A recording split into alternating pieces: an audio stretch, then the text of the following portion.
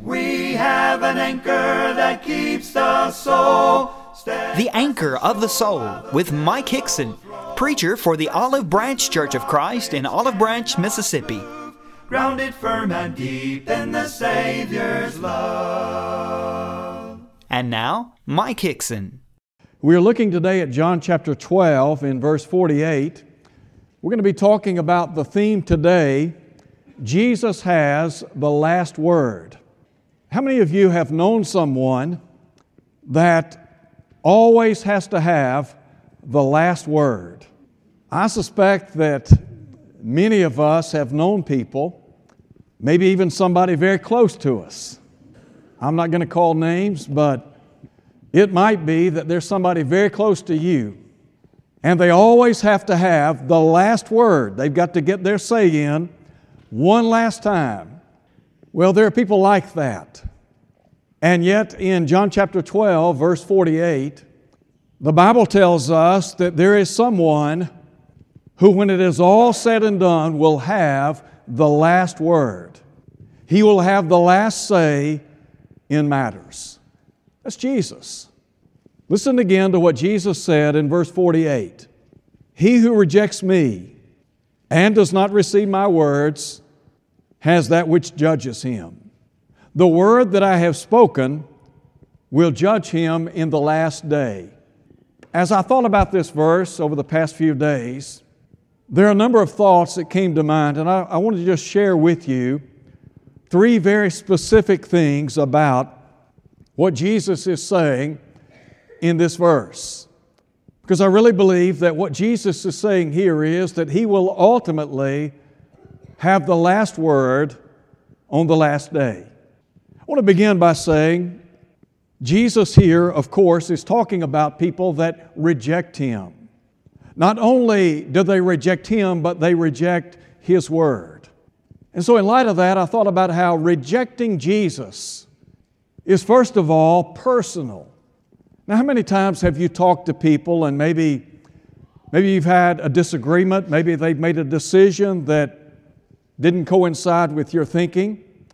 It might be the case that they rejected you individually for some reason.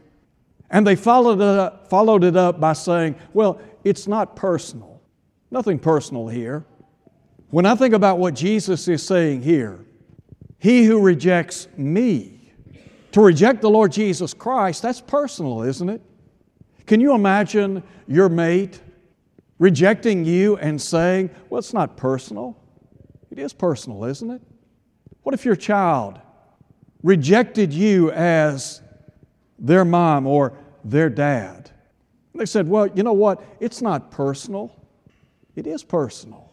This is the child that you brought into this world. This is the child that you love with all of your heart, soul, and mind.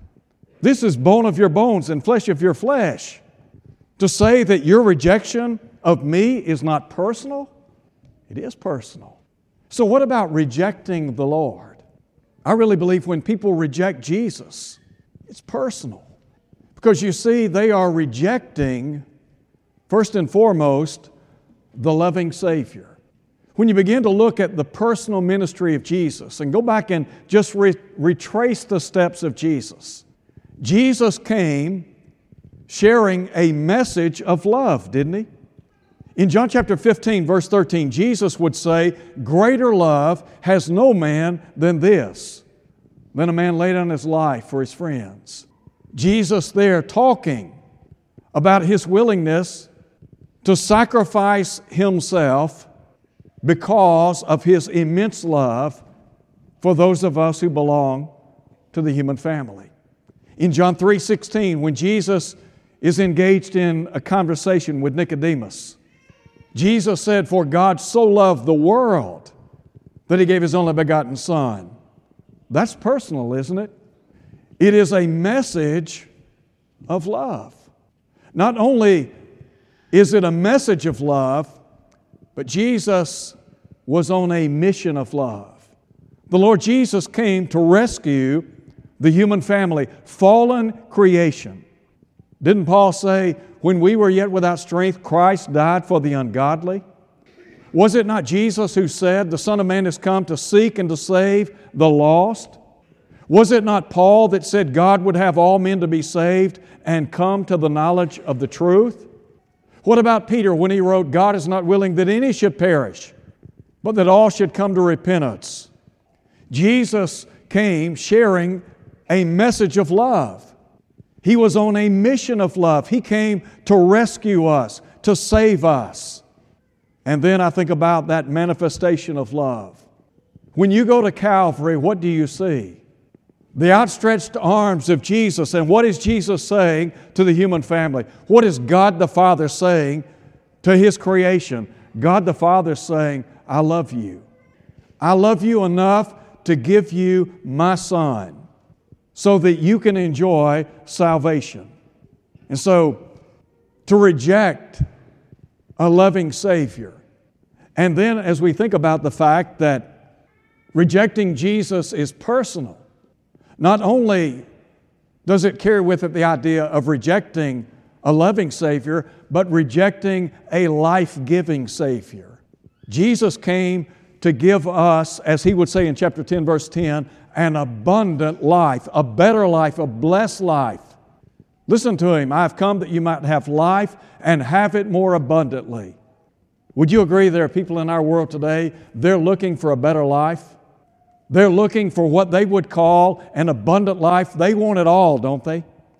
Jesus came to give you an abundant life. There are a lot of folks that when they look at the mission and the message of Jesus, and they think about Jesus coming to earth, one of the things that they miss is He came to give us something that we didn't have, an abundant life. I imagine that everybody, whether they live on the West Coast, the East Coast, in the North, the South, doesn't really matter. I suspect that everybody is looking for a quality life, a better life. Do you not think that people today want to be satisfied? They want to be content? They want to enjoy life? Sure. Well, there are a lot of folks that are looking for contentment, satisfaction, and enjoyment in life. Problem is they're looking in the wrong places. And Jesus is saying, look, I've come that you might have an abundant life. And not only an abundant life, but an abiding life. Now, one of the realities of life is death. And yet I hear Jesus saying in John chapter 8, verse 51, that those who keep His word will not see death. Now think about that for a minute. Jesus is saying, well, think about it in John chapter 11. You remember when Jesus was met by Martha, the brother of Lazarus?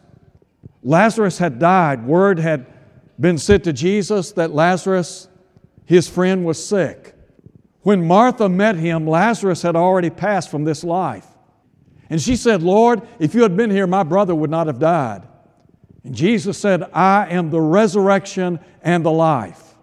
And Jesus is saying, though you may die, yet you will live. That's a paradox, isn't it? So to think that in this life, we come into possession of what is identified by John in 1 John chapter 2, verse 25 as eternal life. We might lose the battle in terms of our existence here on planet Earth, but ultimately we're ushered into another realm, eternal life. So Jesus came to give us an abundant life and an abiding life. I want you to think about something for a minute.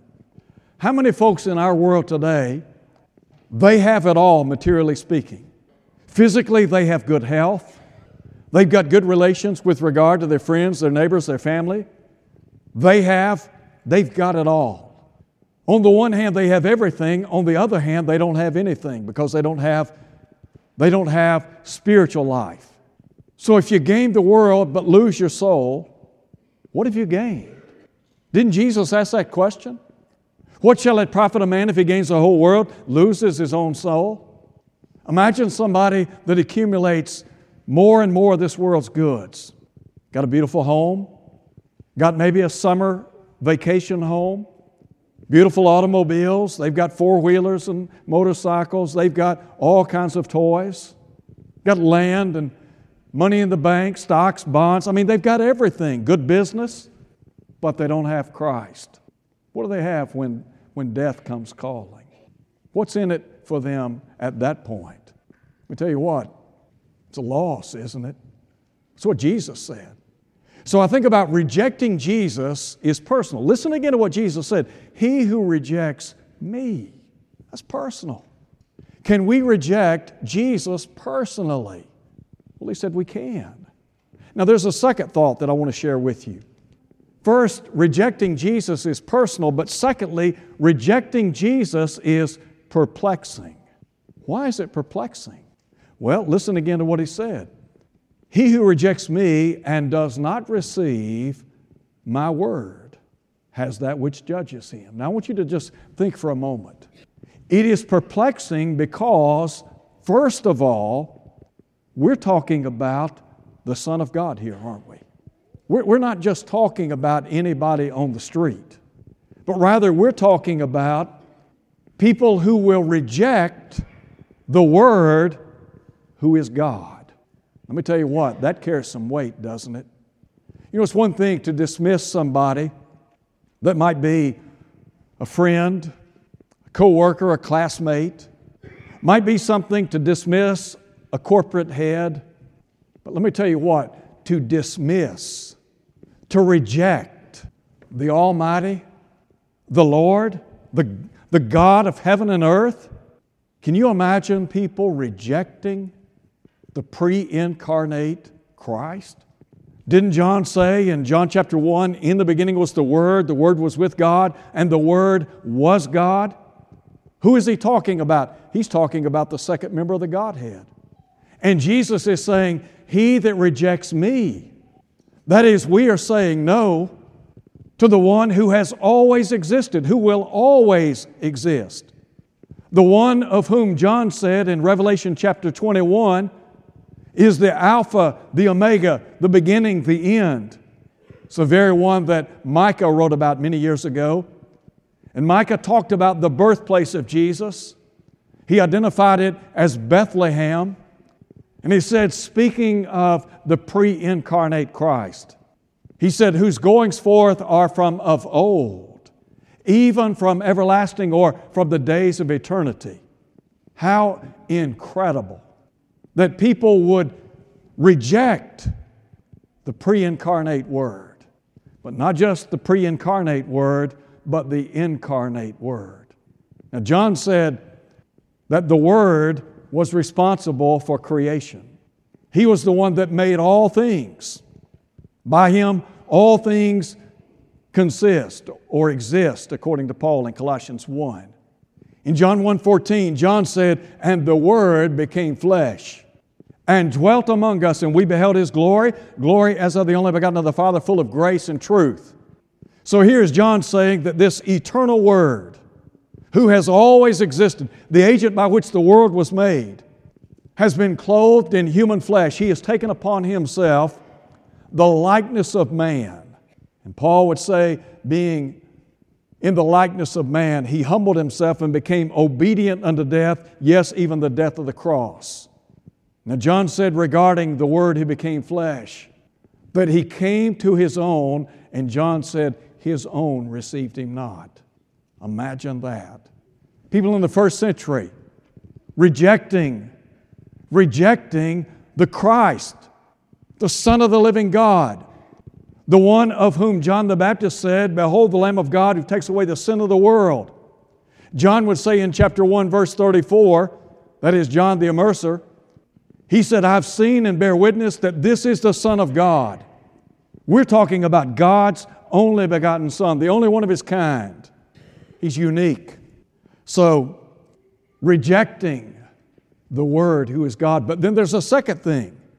Jesus talks about those who reject the Word of God. Now, I know that we live in a day and time when there are a lot of folks that want to somehow separate Jesus from His Word. But what Jesus is saying is there's a correlation there. You can't separate the one from the other. As a matter of fact, Jesus would say in John chapter 8 and verse 31, He said, then are you my disciples indeed. Well, how so? If you abide in my Word. Now, think for a minute about the Word of God. The Word of God lifts up Christ, doesn't it? I mean, go back and look at the Scriptures. Over and over again, the Scriptures lift up the Christ. The Scriptures point people to Christ. Back in John chapter 5, Jesus is engaged in a debate, so to speak, with the religious leaders of his day, and they had rejected him. In chapter 5, they had accused him of violating or breaking the Sabbath. They didn't like it because he identified himself or made himself equal to God.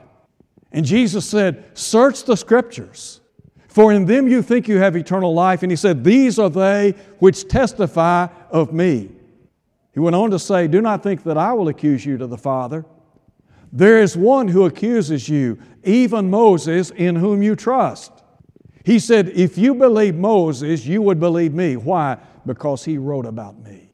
The Old Testament Scriptures pointed to the coming of Jesus. Now you think about the Word of God today. When we pick up this book called the Bible, is it not the case that this book is intended to lift up the Christ before us? Now, there are a lot of folks that have dismissed the Lord Jesus Christ. They have waved Him off, and yet they've never taken time to examine this book. They've never taken time to look at the life of Jesus, to see what He's about, to come to an understanding of His great love and mercy and grace.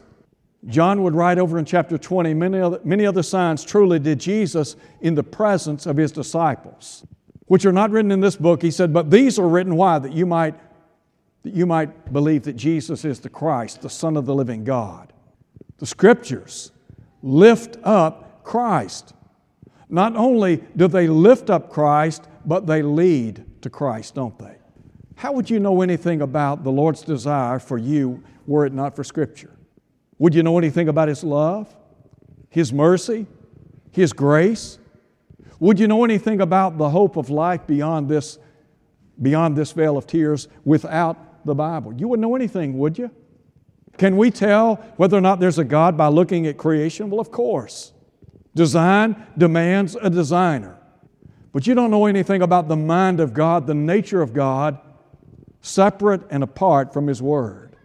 So when I look at the Scriptures, I can make the correlation that the Bible ultimately points me in the direction of Christ. It leads me to the Lord's doorstep, doesn't it? Paul, in writing to the saints in Rome, in Romans chapter 10 and about verse 4, he talked about the purpose of the law. He said Christ is the end or the aim of the law. In other words, it was intended to point people to Jesus. So think about the Jews in the first century. Should they have been able to identify the Messiah, the Christ? Absolutely. They were custodians of Scripture. They enjoyed a covenant relationship with God. If anybody should have been able to ascertain whether or not Jesus was the Son of God, it would have been the Jews. So look at John chapter 6. Jesus identifies Himself as the bread of life. And because He talked about eating His flesh and drinking His blood, many of the Jews, many of the disciples of that day, the text says they went back and walked no more with Him. The Lord Jesus then asked this question, "Will you also go away?" And listen to what Peter said, "Lord, to whom shall we go? For you have the words of life eternal." What are you saying, Peter? Peter is saying that through the Word of God, we come to an understanding about the Lord, don't we? That Jesus, that He is the one who offers life. He has a message of life. So, rejecting Jesus, it is personal and it is perplexing. Let me just be very honest with you. You know, when you look at the evidence, when you go back and you look at the life of Jesus and you look at His Word and you read about what God thinks with regard to His creation. Now let's just take it one step further. When you read what God thinks about you individually, we're not talking about your neighbor, we're not talking about your mate, your classmate, your coworker, we're talking about you. When you step back and try to wrap your mind around what God thinks of you, when people say no to Him, if you have said no to Him, it is perplexing. How could anyone say no to the love of God, to the love of Jesus? Do you remember what Paul said in Romans chapter 8? God spared not His own Son, but freely gave Him up for us all. It's perplexing to think of how people could say no to Jesus. Third thing, very quickly, rejecting Jesus is perilous.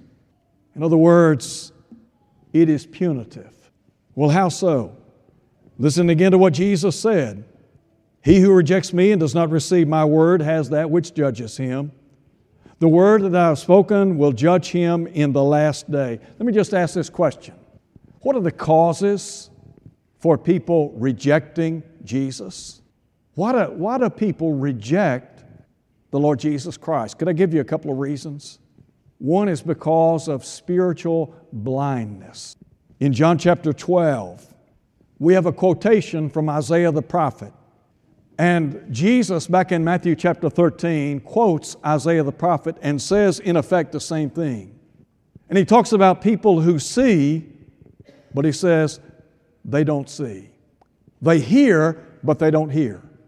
Their ears they have closed to the Word of God. They've closed their eyes and ears to the Son of the living God. Is it not the case that there are some people who are spiritually blind?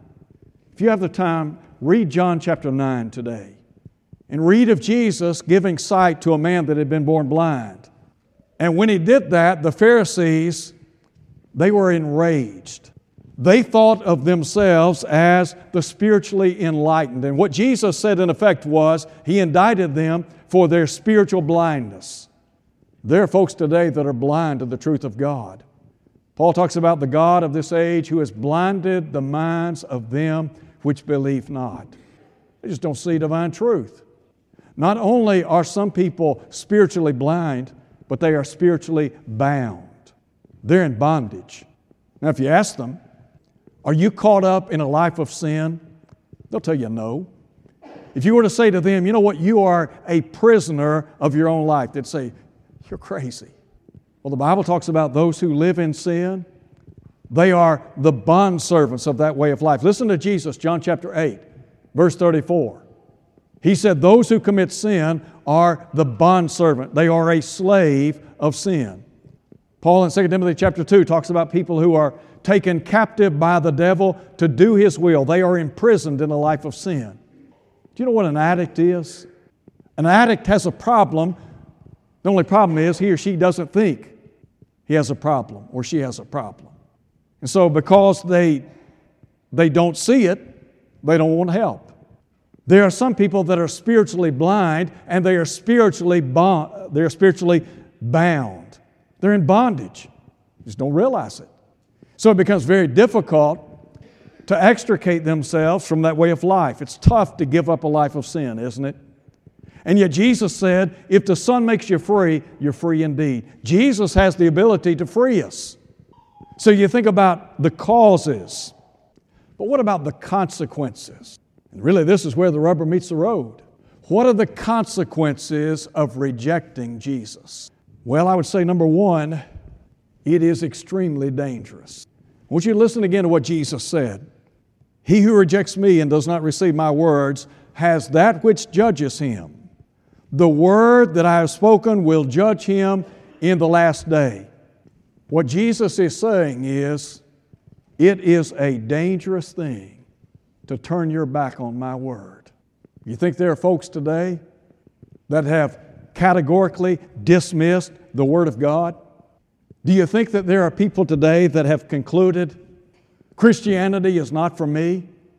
Do you think that there are folks today that have tried to put their slant on Scripture and say, you know what, God may say this, but there are no buts. Jesus said, he who rejects me and receives not my words has that which judges him, the word that I have spoken. In Revelation chapter 20, John wrote about John is the writer here, and John wrote some 60 years after the death of Jesus. Jesus in this context is talking about the last day, the day of judgment. And John in Revelation chapter 20 saw that great and final day. And he said, I saw the dead, the small and great, standing before God. And he said, the books were opened. What books, John? The books that we hold in our hands, the Word of God. He said, the dead were judged out of the things which were written where? Right here. So let me ask you this question. How well do you know the Scripture? And then secondly, are you living in harmony with this Word? Because you see, if your life is out of harmony with this Word, man, you talk about living dangerously. That's why it is imperative that we know what this book teaches and that we live according to the precepts contained therein. Why? Because this book's going to judge us. It's not going to be a political consensus. It's not about what the majority thinks. It's not about what I think. But it is about what Jesus thinks. And not just what He thinks, but what He says. And so on that final day, I want to ask you, who's going to have the last say? Now, there's some folks in this world today, man, they are good at getting the last say in. That won't happen on the day of judgment, I promise you that. There'll be no buts. There'll be no think so's, maybe so's, but it'll be, did you live according to the book? It is dangerous.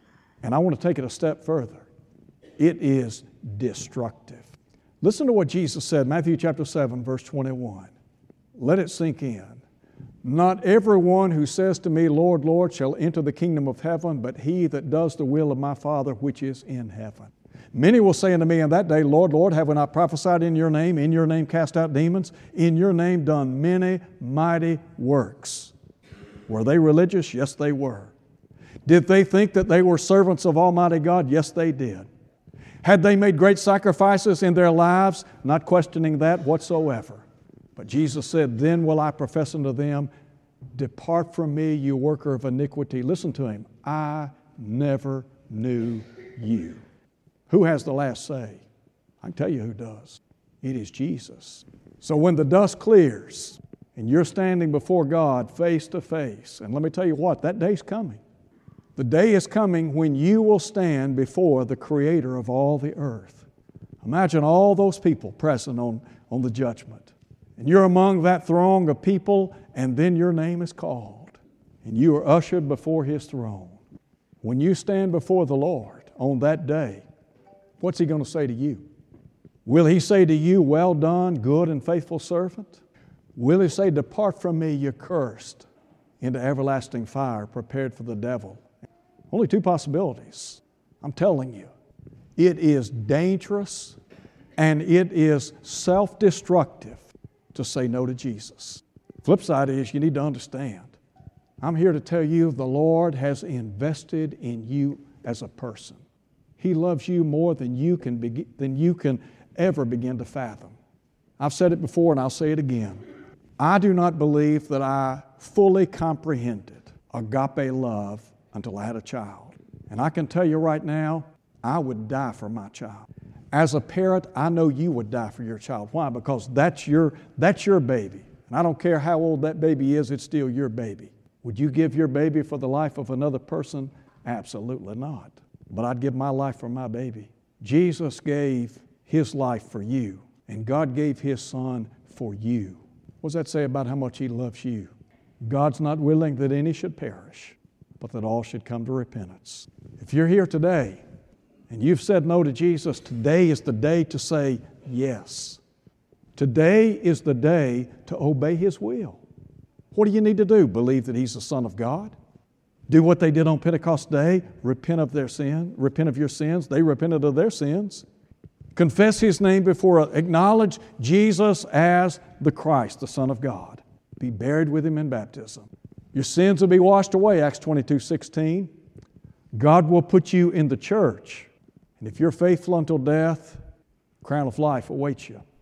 Thank you for listening to The Anchor of the Soul. Your speaker has been Mike Hickson, preacher for the Olive Branch Church of Christ, located at 9100 East Sandage Road in Olive Branch, Mississippi. To hear this lesson again, go to olivebranchchurchofchrist.org. Tune in next Sunday for more of The Anchor of the Soul. We have an anchor that keeps the soul steadfast and sure while the billows roll. Fastened to the rock which cannot move, grounded firm and deep in the Savior's love.